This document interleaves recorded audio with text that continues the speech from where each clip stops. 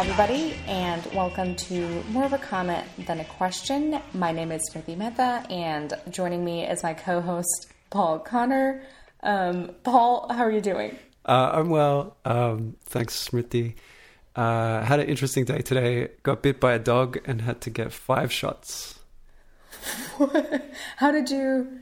Okay, there must be a story to that, right? Yeah, well, my wife went for a jog, and then she called me and she said she found a lost dog. And so I drove to where she was, and this little frightened chihuahua was hiding under a car. And stupidly, I tried to reach in and grab it and pull it out. And when I grabbed it, it bit me because, of course, it did. And I knew that it was going to do that. So eventually we didn't save the dog, but... what do you mean you didn't save the dog? Well, happily... Well, we sort of gave up. After it bit me, I kind of, talked to my wife and I said, this is not really our job. And there's a lot of stray dogs in the world. And even the professionals they can't really do it without special equipment. They usually use this stick with this loop that grabs dogs on it. Yeah, so this is a bit beyond our pay grade. So let's give up. But apparently it has been captured by animal control. And so... If it has owners, it didn't have a collar, but if it does have owners, hopefully it has a microchip and it'll find its owners. Yeah. Or if it doesn't have owners, maybe it'll get owners. I don't know, but yeah. Tiny dogs are vicious to begin with. Yeah. Well, mine definitely is. But so I had to go all the way over to Berkeley, and it took 4.5 hours. But I got 4 rabies shots and 1 tetanus shot, and I have to go back again on Wednesday to get more rabies shots because the doctor was like, we should give you a tetanus shot and then we should talk about rabies. And so I got a tetanus shot and then he started talking to me about rabies, and I was like, so how serious is rabies? And he's like, it kills you. So I was like, is there anything we can do about that? And he's like, well, luckily there is. So I'm getting all these shots. It should be fine. I think the dog... It really didn't look like it had rabies to me. I think it was acting pretty normally. But better to be safe than sorry. Yeah, totally. And you just never know.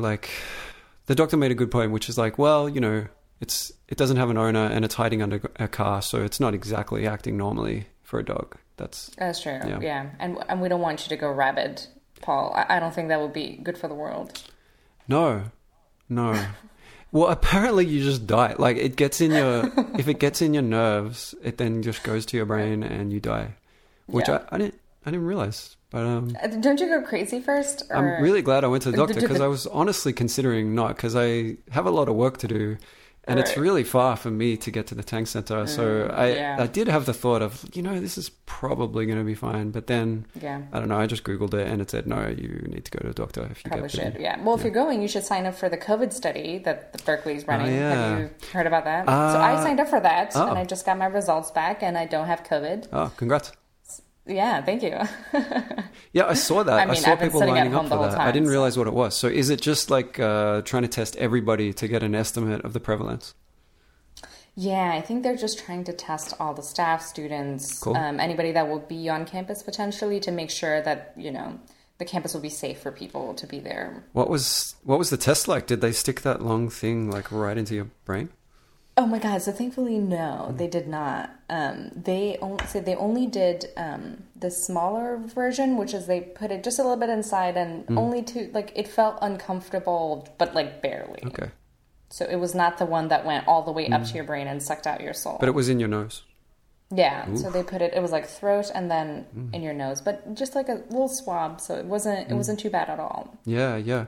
I saw the vision. There was a viral video that went around of this is what actually it looks like to get tested for COVID. And it was the one where they were sticking it right in 10, 15 centimeters, inside and I wonder how many people that actually prevented from getting a test who might have... So I woke up that morning when I was supposed to go in and I thought, I don't want to go do this. This sounds horrible. I'll just call in and be no, I don't. I'm calling out of the study. But I was like, it's fine. I'm sure it'll only be a couple of seconds. So thankfully it was not bad, but it sounds horrible. I look forward to the results. Yeah. Yeah. And did you hear this thing about international students today? So crazy. Oh, I know. They're trying to tell, like, if you won't be on campus, just, like, go away. Yeah, that would have been me. Luckily, I got my green card a couple of months ago. Oh, but yeah. I would have been in a weird situation of, like, ICE telling me to leave the country because Berkeley's all online. Mm-hmm. So weird and insane. And this administration, my God. I know. I don't know what they're doing. Like, what is their plan? Just send all these students back home? Well, a lot of countries are not even accepting planes from the US. So right. it would be this weird process of, well, you go to a different country and then do a quarantine, and then maybe you can get back to your home country. I mean, I suspect that's the kind of thing that, like, nobody will pay much attention to, or there'll be loopholes, or there'll be legal challenges, or, I can't imagine. There will definitely be legal challenges or loopholes. I was thinking what they could, I don't know what they could do, but I'm sure people will figure something out. This just seems ridiculous. Yeah. Crazy. Yeah. Anyway, yeah, so let's... interesting day. Yeah, it sounds like it. But yeah, hopefully, you're all fine and you can go back and get your shots. But yeah, what are we going to talk about today, Paul? Good question. So this is actually a re-recording of a podcast that we did last Friday. And you might have forgotten what the topic is. I doubt it. No, we're going to talk about a academic, or I guess a former academic, has made the decision to leave academia. So this researcher is an Australian guy by the name of James Heathers. And he's quite well known in the open science community, especially he was one early innovator of podcasting for psychologists. He has a podcast called Everything Hurts with another Australian academic called Dan Quintana. And he's also well known for error detection work. So this is just in his free time. One thing that he does is look at scientific research and try to find errors. So just try to find results that are obviously untrue or like obvious mistakes, and get them corrected. And so he's built up, quite a large social media following. And he's just, I guess, well known as being quite a colorful character in the open science community. Yeah, and I don't know a lot about his own research, but I was familiar with the error detection work. He writes really well, is super interesting to read, and the work he's doing seems super relevant given all that's been happening in with research. Seems whatever I've heard of him, I respect the guy for it. But he wrote this blog on Medium about the fact that he's quitting, and it was sort of this goodbye letter where he's explaining all the reasons why he's quitting academia, and he mentions 7 different reasons, everything from money to resistance to what he really wants to do, and things like just temperament and age, and the plague, right? And money, and so all these things. But what really got me interested in talking about it with you is because you pointed out, so I did a really cursory reading of it, and there's a section at the end after he's talked about the reasons for why he left. He talks about 2 things about why he were not part of the fact, that he did not factor into his decision for leaving. And when I did the reading of it, it seemed somewhat different to me. So essentially what he's saying, one of the things he's saying that he's not leaving because of is this alleged left-wing excesses and vicious environment of political correctness in academia. And he's saying that essentially anybody that says there is such a vicious environment of political correctness in academia is either cannot, have difficult conversations with people without offending them, are just imprecise in their language, or they're, attention seekers who need to pit their ideas against other people to be able to have conversations, or they're just, racist and want to be openly racist. And after that, he says that anybody that brings out these points is just, doesn't matter, isn't that important, and it's just boring. And I personally, when my first reading of it, I thought what he was saying is that anybody that's saying that he's leaving because of those reasons is, just wrong. Mm-hmm. But then you pointed out that no, that what he's saying is that anybody who thinks that these things are true in academia is just, stupid and boring and doesn't matter. And I was like, oh yeah, I guess He's talking about people like you and me, essentially, right? Yeah. So it's a pretty familiar position that a lot of people have and put out there, which is, so there are people raising concerns about the environment in academia becoming a bit, I guess, a bit stifling and a bit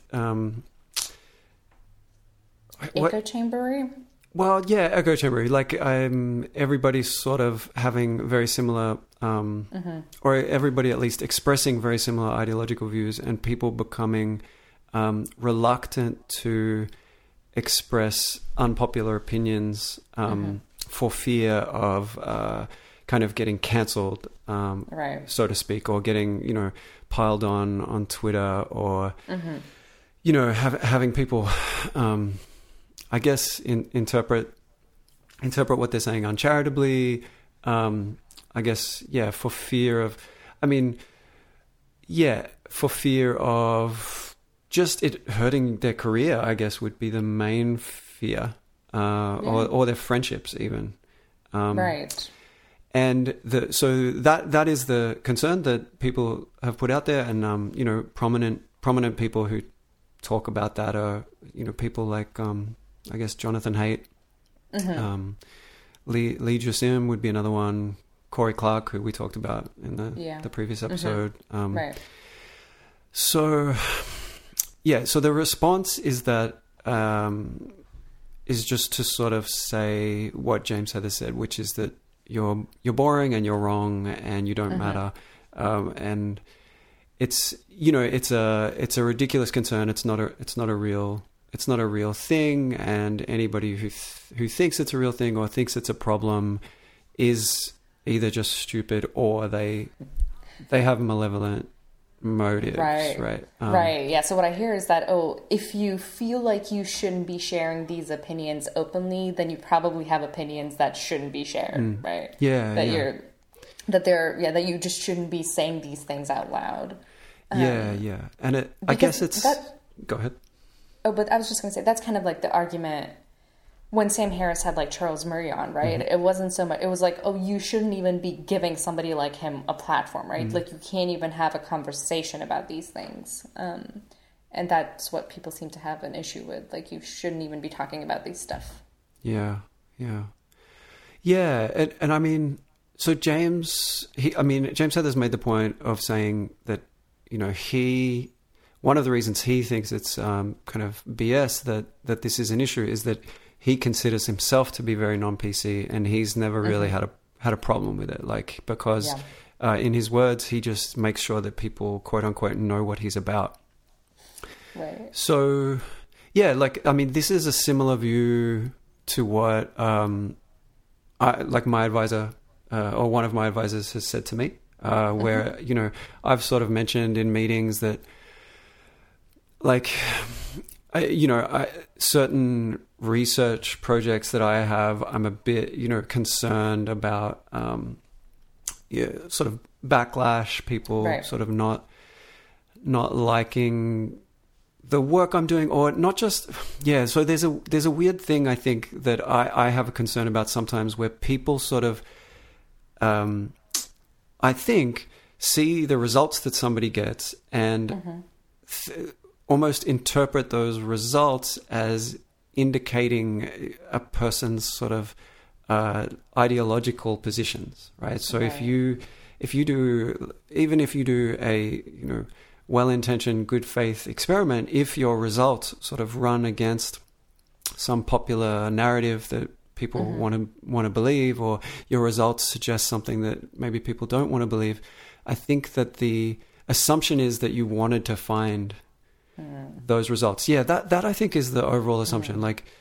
if a researcher is putting results out into the public, they wanted to find those results, and they now want to publicize those results. Like, they're not just doing good faith, science. And I guess this... That they had a standpoint that they were taking, that they're just trying to make this argument using this data. Yeah. So, especially for me, and I think this might be the context I was talking to Dakar about it. Like, so I've sort of done research on implicit bias, and found results that don't really fit a lot of past work or a lot of past research or really the public narrative about implicit bias. Like, sort of in a nutshell, I find that if you don't focus targets explicitly on a certain categorization, so you don't have them categorizing targets by race or by gender or anything like that, you just sort of let them respond to the targets kind of unprompted, and you kind of zoom out and you show targets that are a bit more complicated, right? So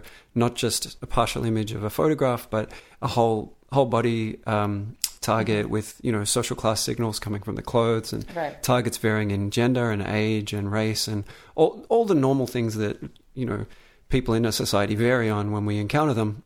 At least in some early research I did, I wasn't really finding much evidence that of implicit racial bias. Right. So like I was finding a much stronger signal from social class. Right. So I guess my fear is that you put those results out there and there's a kind of assumption that that's what you're trying to find. Right. You didn't just do an experiment and put out that could have found anything. And you were motivated in some way. And with the possible implication that you're trying to, I guess if you put this result out there and you say, hey, like based on my data, it seems like social class might be driving implicit bias more than race.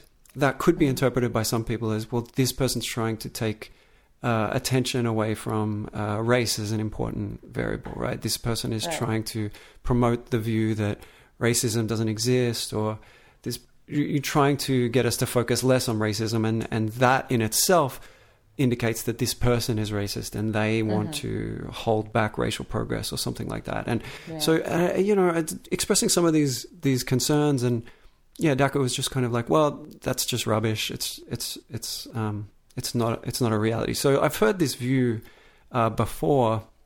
I guess I don't totally agree with it, and I think we've both sort of had experiences with, we both sort of had experiences that have convinced us that there is kind of an environment where people don't feel fully free to say necessarily what they really think about certain issues that are sort of touchy political topics.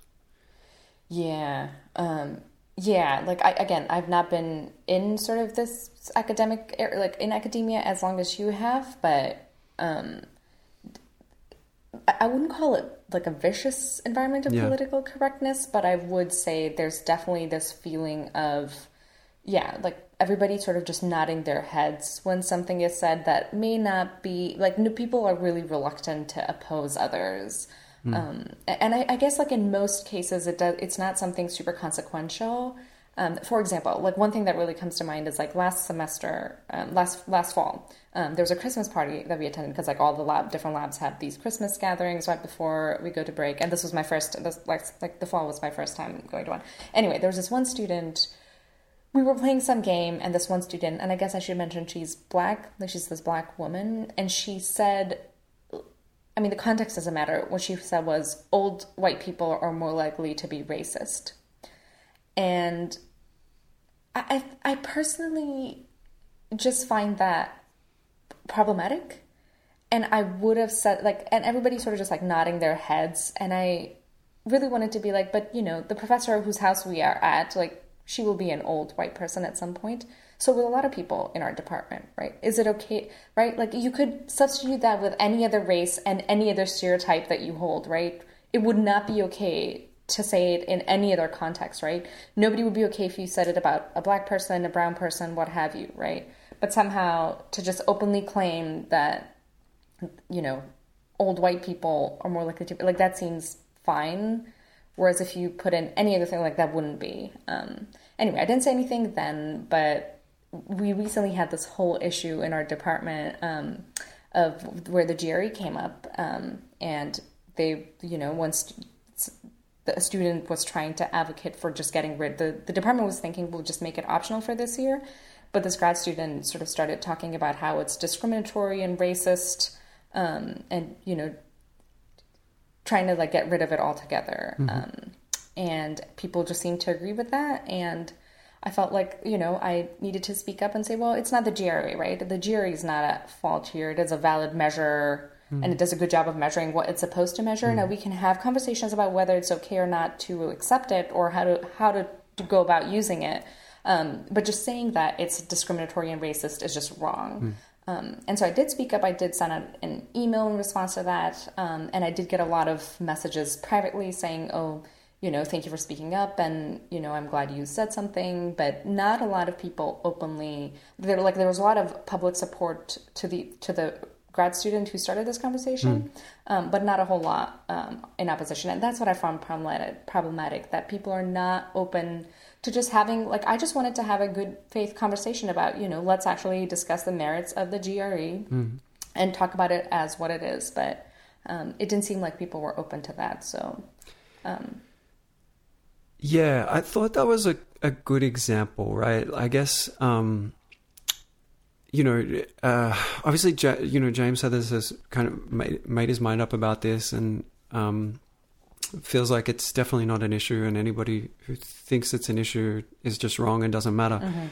But I guess what we wanted to do with this podcast was just to sort of say, well, you might be being a bit blasé because both of us have sort of had these experiences. So that I thought was a good example, because it certainly seemed to be the case that even though a lot of people agreed with you and were willing to tell you that privately once you sent that email, and I think to me, it took a lot of courage to send that email. And I think, you first ran it by me and another one of our colleagues. Yeah. I think that there was some public support, definitely, and a few people sent follow-up emails. Yeah, sent emails to that chain and saying thanks for speaking up and offering a contrary view here. But there was also a number of people who just expressed support privately, and it reminded me of something that I saw recently. Which I put this forward to James Heathers as another piece of evidence that maybe you're being slightly hasty here. So there was a blow up on Twitter, and I think some young black female academic had said something about was trying to sort of lampoon or ridicule a white lady, and she said something like white women, white womening, or something like this. So sort of, I guess maybe retweeting what this woman had posted. I don't remember the details, but essentially saying, look at this white woman expressing this typical opinion of white women, with the clear implication that I guess white women are retrograde or, have are problematic. And then I think it was Lee Jusim got involved and sort of said, this is racist. And then there was an argument. I think Michael Krauss got involved and said, well, you clearly don't know what racist means, sort of using this new definition of racism that implies that black people can't be racist. Which, by the way, I find that whole debate so boring. And God, yeah. Where I think you move from discussing something substantive to discussing this meaningless semantic point so quickly whenever you get into that I totally I just don't care. Tell me the definition of the words and then I'll talk with you.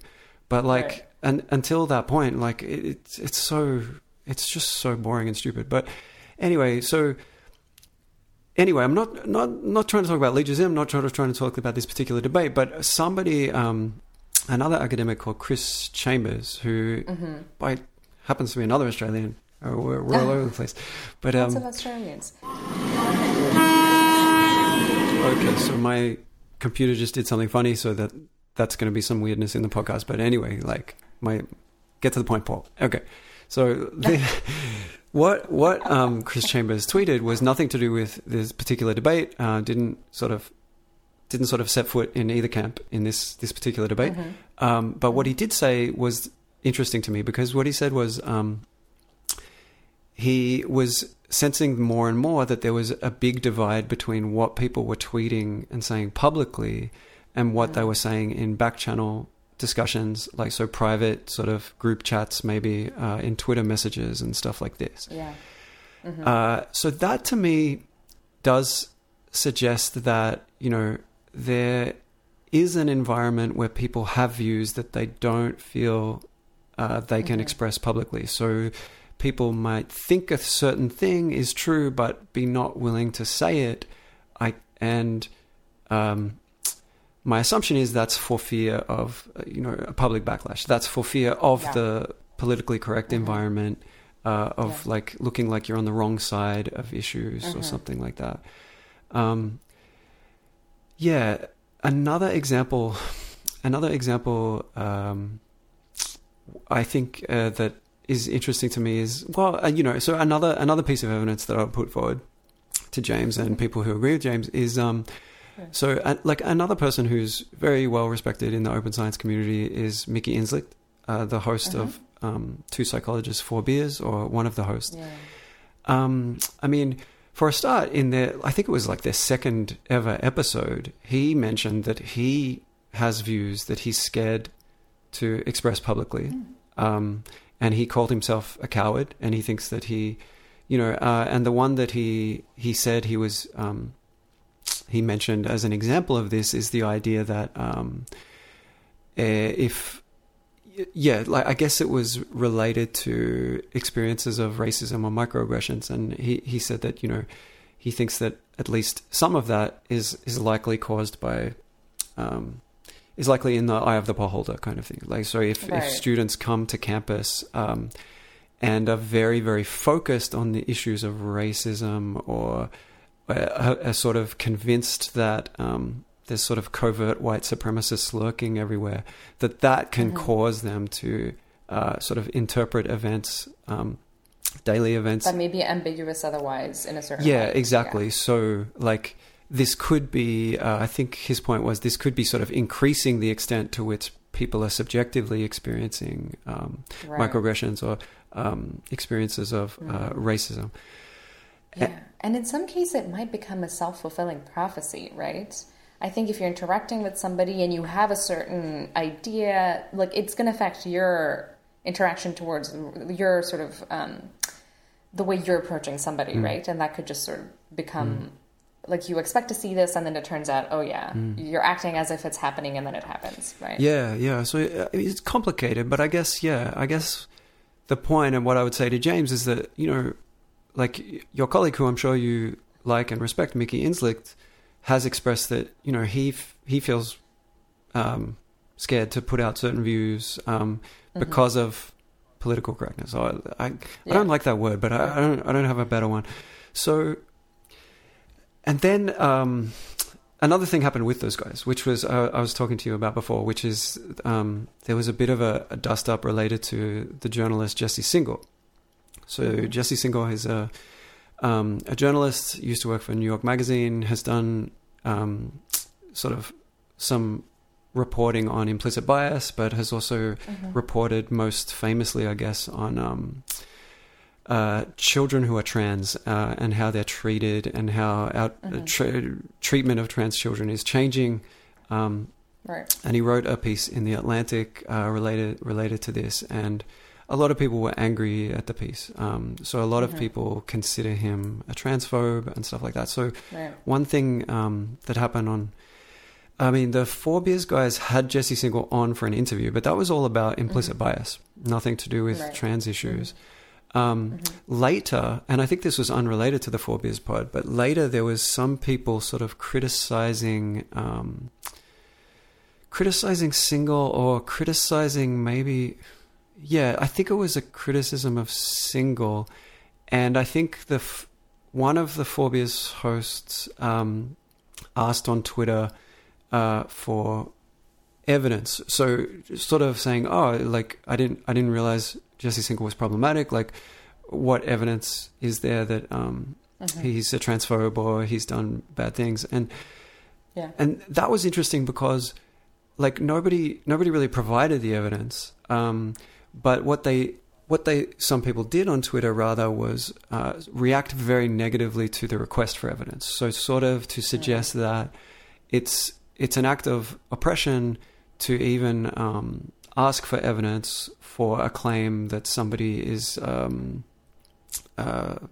oppressor or is a bigot or whatever. So there was one person who said something like, yeah, I can't deal with this now. I don't have the energy. Can somebody else step in? And then somebody else stepped in and said, this is just like a perfect example of this dynamic where people, powerful people demand emotional labor from marginalized people, and we're, What does that even mean, emotional labor? I don't understand, especially if you're being asked for evidence. Yeah, well, I think it just means that, like, if you make a claim that somebody is a bigot against your oppressed group, and then somebody demands that you prove it to them, that this is like upsetting, and it's like it is labor, right? Like, so you're spending time, but it's also like labor that you might upset you, because you then have to go through and dig up exactly what this person said, and then that's upsetting to you, and it's emotion, it's labor, but it also has negative, you feel bad. Negative. It leads to negative affective states. It takes your energy away from being more productive and stuff like that. But I think, what the 4Biz guys said, and they sort of talked about this in the pod, is that, like, that may be true, but what's the alternative? The alternative is just that accusations are made and there's no need to provide evidence for them. So, like, as long as you have the right identity groups, you can just accuse anybody, and there's just a complete, just this complete assumption that, like, everything you say is true and everybody you accuse really is a bigot. And I think especially the case of Jesse Singal is fascinating to me because, like, I actually really like Jesse Singal. Follow him on Twitter. I listen to his podcast, and people hate him so much. And I can't figure out what the hell he did. Like, I just can't, other than he had the temerity to sort of write this article. And in the article, he talks about desistance. So desistance is when, a kid says they're trans, maybe they get hormone therapy, maybe they get surgery or something like that, but they later regret it. They later decide that they're not trans. Right. I don't think you have to be a kid, but it's basically the idea that people might go through a phase where they're convinced they're trans and they want to transition and change gender, but later change their mind. And as far as I can see, if you even talk about this, if you even sort of talk about research into this, or talk about even the fact that we don't really know how prevalent this is and we don't have good data on it, people get incredibly angry. And I think that the trans community, or maybe just trans activists, get very upset because they see it as an attempt to sort of invalidate trans people's identity, right? So, like, they see the threat as being, okay, so now if everybody thinks desistance is a big deal and a kid comes out and says they're trans, they're not going to be taken seriously, or they're not going to get the hormone therapy that they should get, or something like that. So it is, it's a complex thing, but the idea that anybody who talks about this, because, like, evidence suggests that it is a thing that happens, and so it's a true fact, and the idea that saying true facts gets you just cancelled and labelled a transphobe, and, I've even seen criticisms of the organization SIPS, and one of the criticisms was that they associate with unethical journalists. Do you want to mention what SIPS is? Society for the Improvement of Psychological Sciences. Right. And there was a criticism from people who are kind of outsiders to SIPS, talking about why they don't go to SIPS conferences. And one of the things was SIPS associates with unethical journalists, and I'm pretty sure one of the unethical journalists was Jesse Singal. And the unethical part is it's just not backed by any evidence. And it's really fascinating, because I know I've sort of turned you on to Blocked and Reported. And so, like, if you follow, like, Jesse Singal, you will very quickly realize that people absolutely despise him, and people are absolutely convinced that he's a transphobe and has, like, malevolent motives and is like an evil person. People hate him, but there's just none of it is ever backed up by, like, a shred of evidence. And this is, like, how can you not see that this is toxic? That even the request for evidence is treated as this oppressive request, and this is all academics participating in this. So I don't know. I guess these things just make me think. Yeah, like it might not be that vicious, and like we talked about in our recorded version. There's probably quite a difference between what people are willing to say publicly and what they would say to colleagues within their university. But I don't know. To me, if people are scared to say stuff that they believe is true, for fear of possible backlash because it's not hitting the right political notes, that is a problem. That's deleterious to our collective search for truth, and it is something that I don't know. I think I am currently kind of struggling with a bit in academia. So I guess I just want to ask people not to be so dismissive of this concern. And the way he dismissed it is also so interesting, and we spoke about it in our first recording, is this that he's saying that he somehow managed to, quote unquote, be very fucking NPC, even though through the simple process of people knowing what I'm about. So he's saying that he's very NPC, but he somehow made it in academia by people knowing what he's about, which, again, I think it might go to, first of all, I think we spoke about, I haven't seen anything from him in terms of opinions that I thought was super un-PC. I don't think if you have either. No, I haven't either. And I actually asked him when we were preparing to do this episode, what does he consider to be his most non-PC opinions that he's aired publicly? But he didn't respond. But no, I haven't seen anything. I mean, cursing at your friends, creatively, I wouldn't call that being un-PC. So I haven't seen any un-PC opinions from him. And to say that, people just know what I'm about, that to me, there's two problems I have with that. First is, I feel like it's easier for you to think that and say that if you were, and I don't want to sound like this, but just, like a white guy who kind of just fits into this whole scheme of things, right? Whereas if you're somebody like me that really does not fit into any, categories easily, you can't, it's people don't know what you're about because they can't figure things out. I've had people tell me, somebody we know, one of our grad students in our program, when I first joined, he said to me a few times, I just don't understand, why are you doing this? I don't understand. I don't think he wasn't being rude, but it was just sort of, it made me aware that, it's much easier to understand where people are coming from if you have a certain layer of understanding about their intentions and their motives. And when you can't figure that out, it's much harder to do that. So I think he's in this privileged position to say stuff like that. And second, he's saying that people who make these arguments are looking for attention, whereas, if people know what you're about, it's because you've told them, right? You've gone out and told them what you're about. And that, there's a certain level of narcissism to that, I would say. I don't know. Yeah, I wonder, what he means by that. So obviously, if people within your department that you socialize with, that you develop relationships with, I feel like it's very easy to sort of, in that context, know what somebody's about, so to speak, or just get a feel for a person. I think what he means is people know that I'm a good person.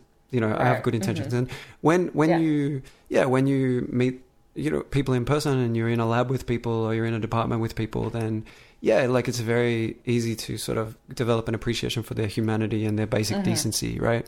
Right. But on Twitter, there's none of that, right? In public, if you're putting out research papers, or you're putting out tweets or things publicly, it's very difficult for people to have that understanding of your basic decency. So to me, he's either talking about the in-person context, and that's fine because, like, you know, I don't think that's so much the point of people who are worried about the environment of political correctness. It's more people who don't know you taking your words out of context or in like imputing motives to you that you don't have based on your research or what you say, and sort of just this. What I see is just a lot of mind reading going on Twitter. I saw a really good example of this today. So this Steven Pinker thing that we might talk about on Friday, Jonathan Haidt weighed in and sort of made this point. Steven Pinker's a good researcher. He's careful. He's honest. And he's being cancelled now. Sticking up for Steven Pinker. And one of the replies was, Jonathan Haidt is so filled with rage, and it's remarkable that he is able to channel that rage into reasonable, level-headed comments like this, right? So that tweet to me is fascinating because this person is certain that they know what Jonathan Haidt's internal state is, despite the fact that even by their admission, he's complete, like his tweets don't give off that state at all. So there's this complete jump of I know what Jonathan Haidt's really about, and therefore even if his tweet is expressing something reasonable, I am going to compose this tweet and make the claim that his internal state is completely mismatched to this official statement that he's putting out in the world on Twitter. And this is like, yeah, I guess it reminds me of that. And this is one thing that has made me scared to say things on Twitter is, and I've told you about this before, is that tweet from Sanjay Srivastava, where he basically, what was the tweet? He said something like, when you've aged into becoming genuinely conservative, so when you've reached a certain age that your views are now like politically conservative, how do you decide to perform liberalism? How does the process go to decide to performatively say something that's very left wing in order to appease your in group or the liberal crowd or whatever? And I found that like such an interesting tweet because essentially what he's saying is that there's these people out there who he believes are, deeply conservative on the inside and have incredibly retrograde views, but they tweet support for liberal causes all the time, right? But because he has decided who they are internally, and I guess based on them expressing more conservative views on some other issues, he no longer even believes that they're sincere if they say something liberal, right? So that's so fascinating to me. And I think the message that sent to me was like, if you step out of line on a single issue, like if you disagree with me on a single issue, you're now written off. Like you're now one of the bad people. On the other and side, I won't even accept it if you claim to agree with me on 70% or 80% of things, because to me that's now just you performing. That's not the real you. The real you is the bad person who and to me that is exactly this mindset of mind reading and sort of imputing motives to people, and then like once somebody has kind of run afoul of you by expressing an opinion that you didn't like, you are now so convinced that that's just a bad person that like you can't even accept as legitimate a tweet that you do agree with, right? You've now just written them off completely. And to me, okay, so I respect Sanjay Srivastava a lot. I think he's brilliant.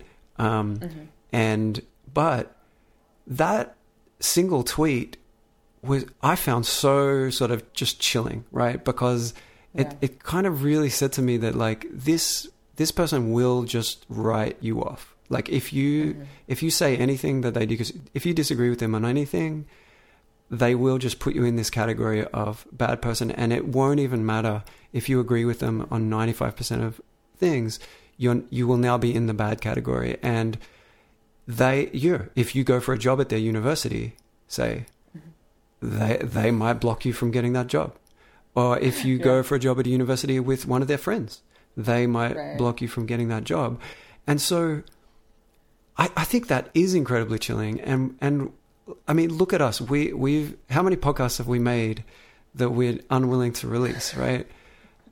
And so to hear, and this whole the whole idea of, you're either one way or another, you're either on this team or the other, that whole outlook, I don't find appealing at all, because it sort of, you're forcing people to, the world is not black and white. Yeah. The real world is not black and white. There's a lot of, it's mostly just gray, right? And people can hold multiple different, and the problem with thinking it this way, that you're either good or you're bad, you're either on the good side or the bad side, is that then there's no room to have a conversation, right? There's no room to change anybody's mind. There's no room to discuss things.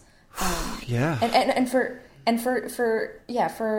James Heathers to be I navigate this sensitive environment. Well, that kind of depends on what you're talking about, right? If you're discussing stats and errors, that doesn't sound like sensitive topics to me, right?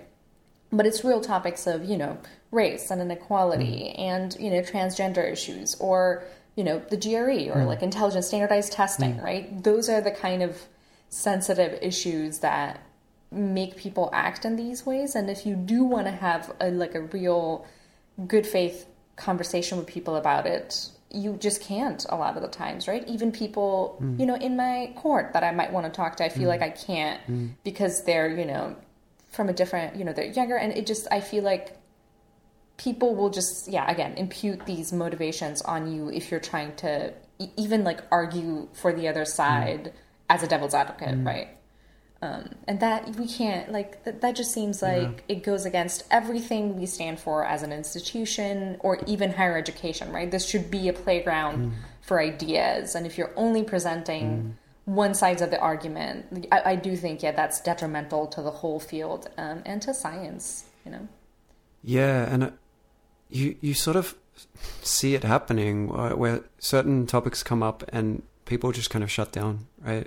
Or it's they just don't want to talk about it. Just tell me what to say, so I'll be classed as one of the good people and not one of the bad people. Right. I just want to say the right thing, and not engage critically, or not express what I actually believe. And a really good example of this was so our department was considering inviting Jonathan Haidt to speak, and this was a few years ago now. And one student objected, and his argument was that Jonathan Haidt came to speak. Well, essentially, he accused Jonathan Haidt of being a white supremacist, and the basis of this accusation was, arguments that Jonathan Haidt has made about side effects of affirmative action. So Haidt has argued that if you make race-conscious admissions, and if you specifically try to increase the numbers of specific marginalized groups in universities, one almost inevitable consequence of that is that you're going to let into university students who are not equally prepared for university, right? So you're going to create an environment where the students from those groups are performing relatively less well in the university in terms of academic performance. Right. And he sort of mentions the army as a better model, whereby there is no affirmative action whatsoever. Everybody is held to exactly the same standards at every single stage. And he said that, except certain groups get extra help. Right, so certain groups, there's this recognition that certain groups have disadvantages when they arrive in the army and might need extra tutoring or extra assistance to reach those same levels as everybody else. However, if you are in the army and if you're out in the field and you have a member of your squadron or whatever the terminology is like a minority, you have the confidence to know they were held to the exact same standard as you. And that's not the case in universities.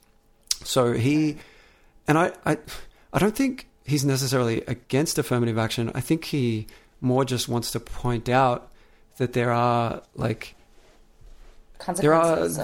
kind of side effects or consequences of it that need to be sort of thought about or at least talked about. So that was the main problem with hate. And our university had a discussion about it. And the discussion was supposedly going to be about, free speech versus protecting students' feelings of safety and so forth. And I was not at that meeting, but I've spoken to people who were, and essentially they said that, one professor sort of spoke up and said that, this is a university, we should have free exchange of ideas and stuff like that. But another professor then spoke up and said, that's all well and good, free exchange of ideas is all well and good, but this is about protecting students of color. And that's what we're going to do, is we are going to protect students of color. And essentially the people who were at that meeting, what they said to me was that after that professor said that, nobody was willing to speak up in defense of hate or sort of question the decision to not invite him. Even though they didn't really agree, they didn't really agree that hate is a white supremacist or that we should, just give people carte blanche to just decide who can talk and who can't talk based on the claim that they would feel unsafe if that person talked. At the heart of the free speech, we're at the institution that was at the heart of the free speech movement. Yeah. Right? It just seems like such a... Yeah. And my thought was that, there's a disservice being done to hate here because he's just sort of been accused of something based on kind of flimsy evidence. And I think it's a charge he can successfully defend himself of being a white supremacist. I think isn't he Jewish? I don't even know, but I'm pretty sure he is Jewish. So it would be weird for him. You're technically still considered Caucasian if you're still white. Yeah, But I guess you are sort of. You also belong to then a culture that has been oppressed pretty, significantly.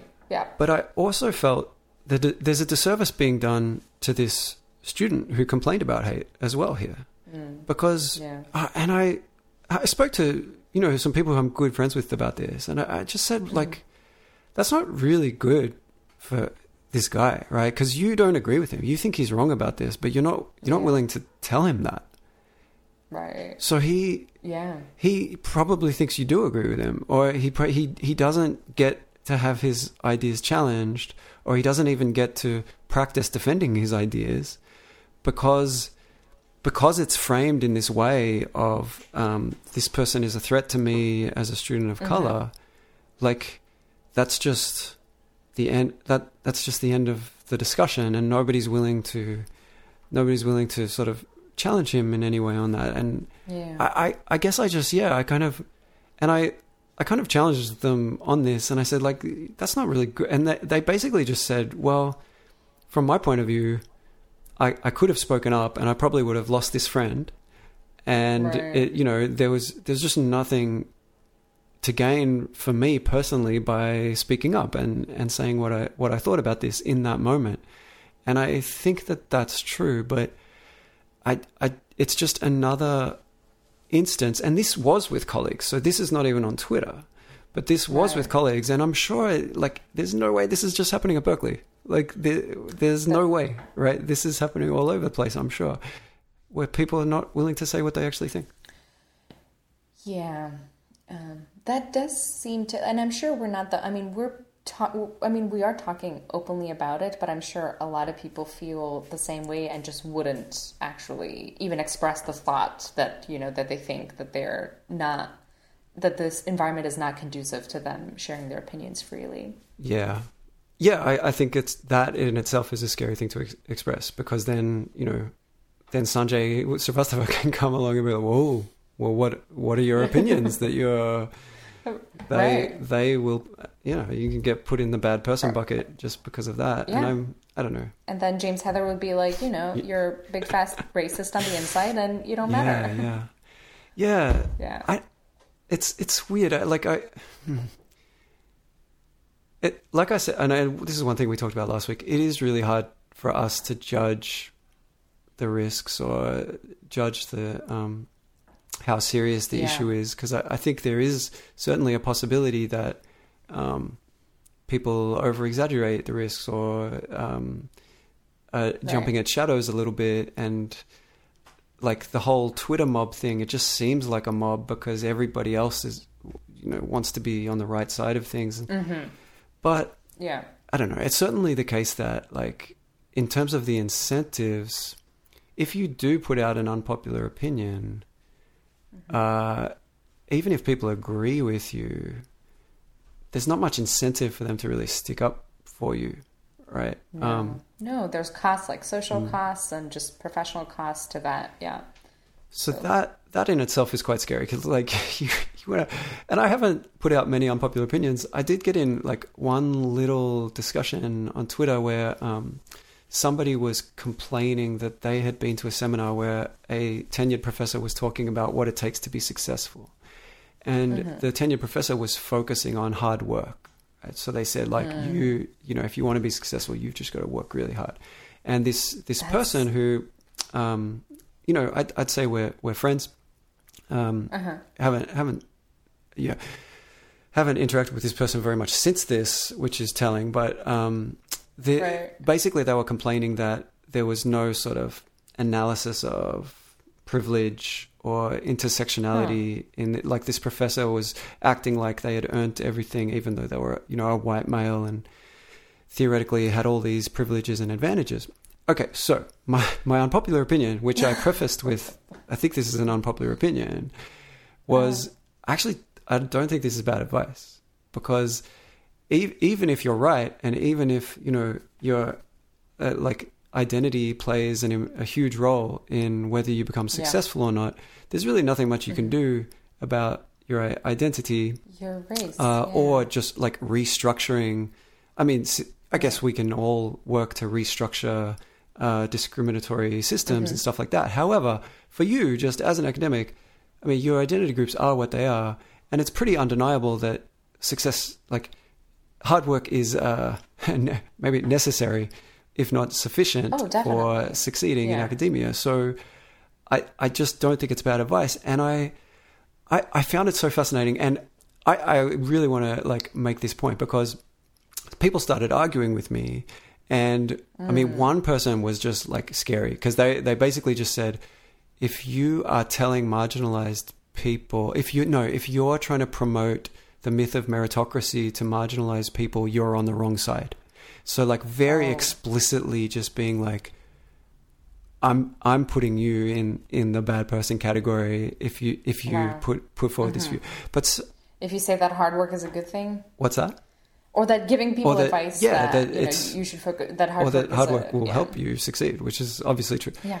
But then, and it's like, this focus on immutable characteristics about yourself, right? Like that is such a bad idea, I think. Yeah. So but another really interesting thing came out of that. So I was, people were sort of debating with me, and they were saying like, they were saying like, no, I think it is bad advice. And I thought like not making very good arguments about that. However, the following week, same person liked a tweet. And this tweet was by some student of color who got into grad school. And they basically were saying that, so the tweet was basically, never give up, keep working, you can do it, you can achieve your dreams if you work hard enough to get them. And this same person who told me that like, we just work hard is bad advice, and it's kind of like, it's racist to even give that advice because you're not acknowledging it, is then liking a tweet that says the exact same thing, essentially. Because this person is basically saying, I did it, you can do it, just follow your dreams, work hard. But because this person writing this tweet is a person of color, they're allowed to say this, even though like it's actually pretty much the same advice. And this person who was arguing with me saying that this is bad advice then liked this tweet. And I really wanted to take a screenshot and say, hang on, isn't this promoting the myth of meritocracy? Like, isn't this the idea that you said was bad advice and now you're liking this tweet? But I didn't. But I guess liking a tweet is not, we can't fall to their level, Paul.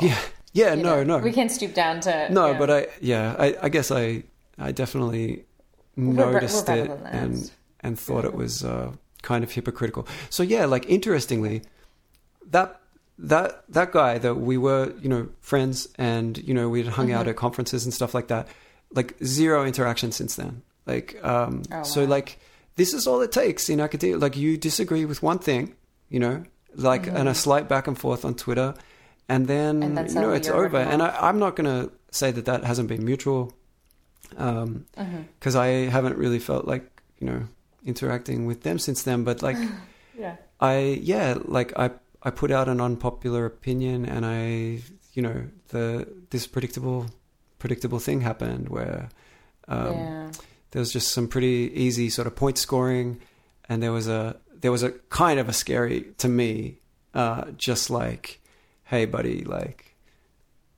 you're on the wrong side here, like the wrong side. Like, right. It's this binary thing of like, the world is made up of good people and bad people.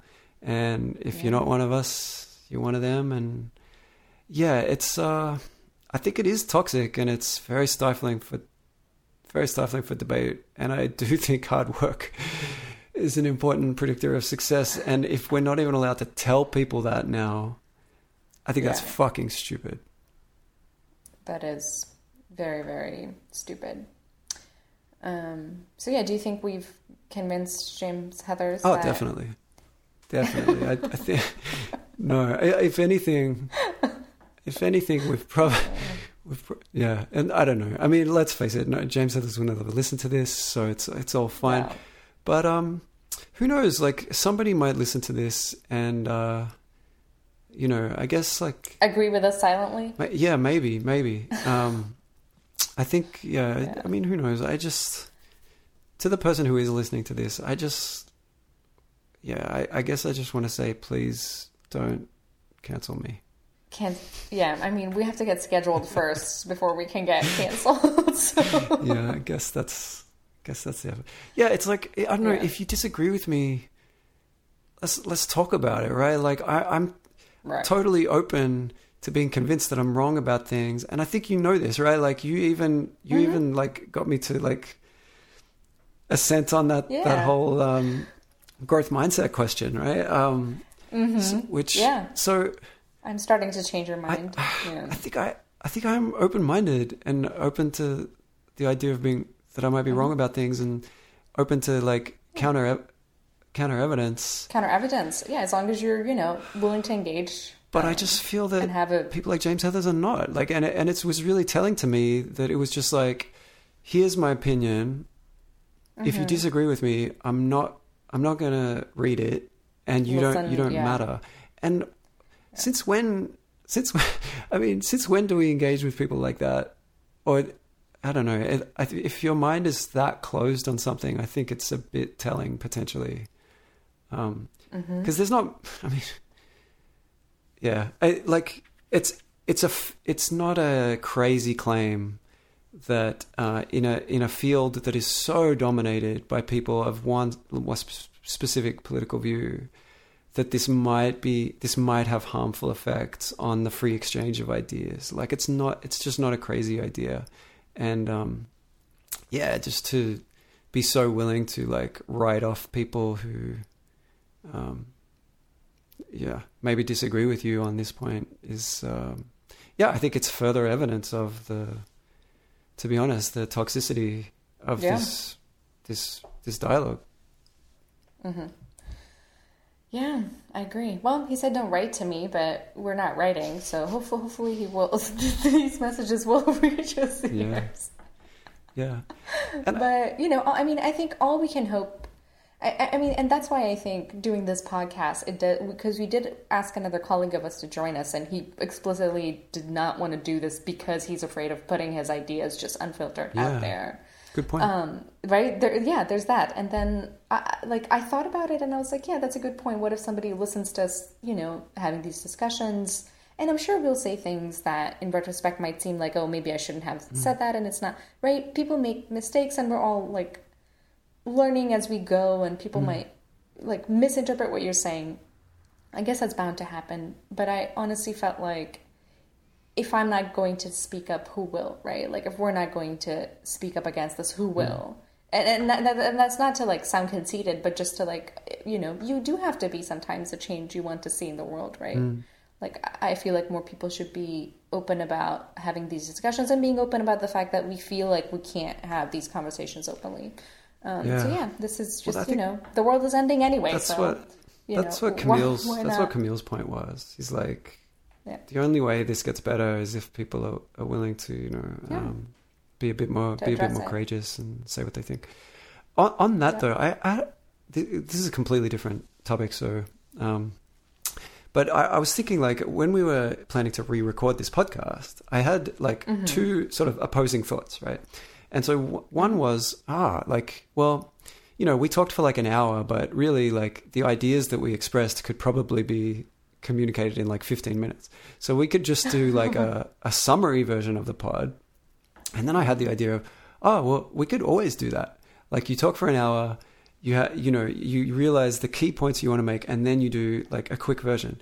But then, so my second thought then was no, that, I don't want to do that. I wouldn't listen to that. Right?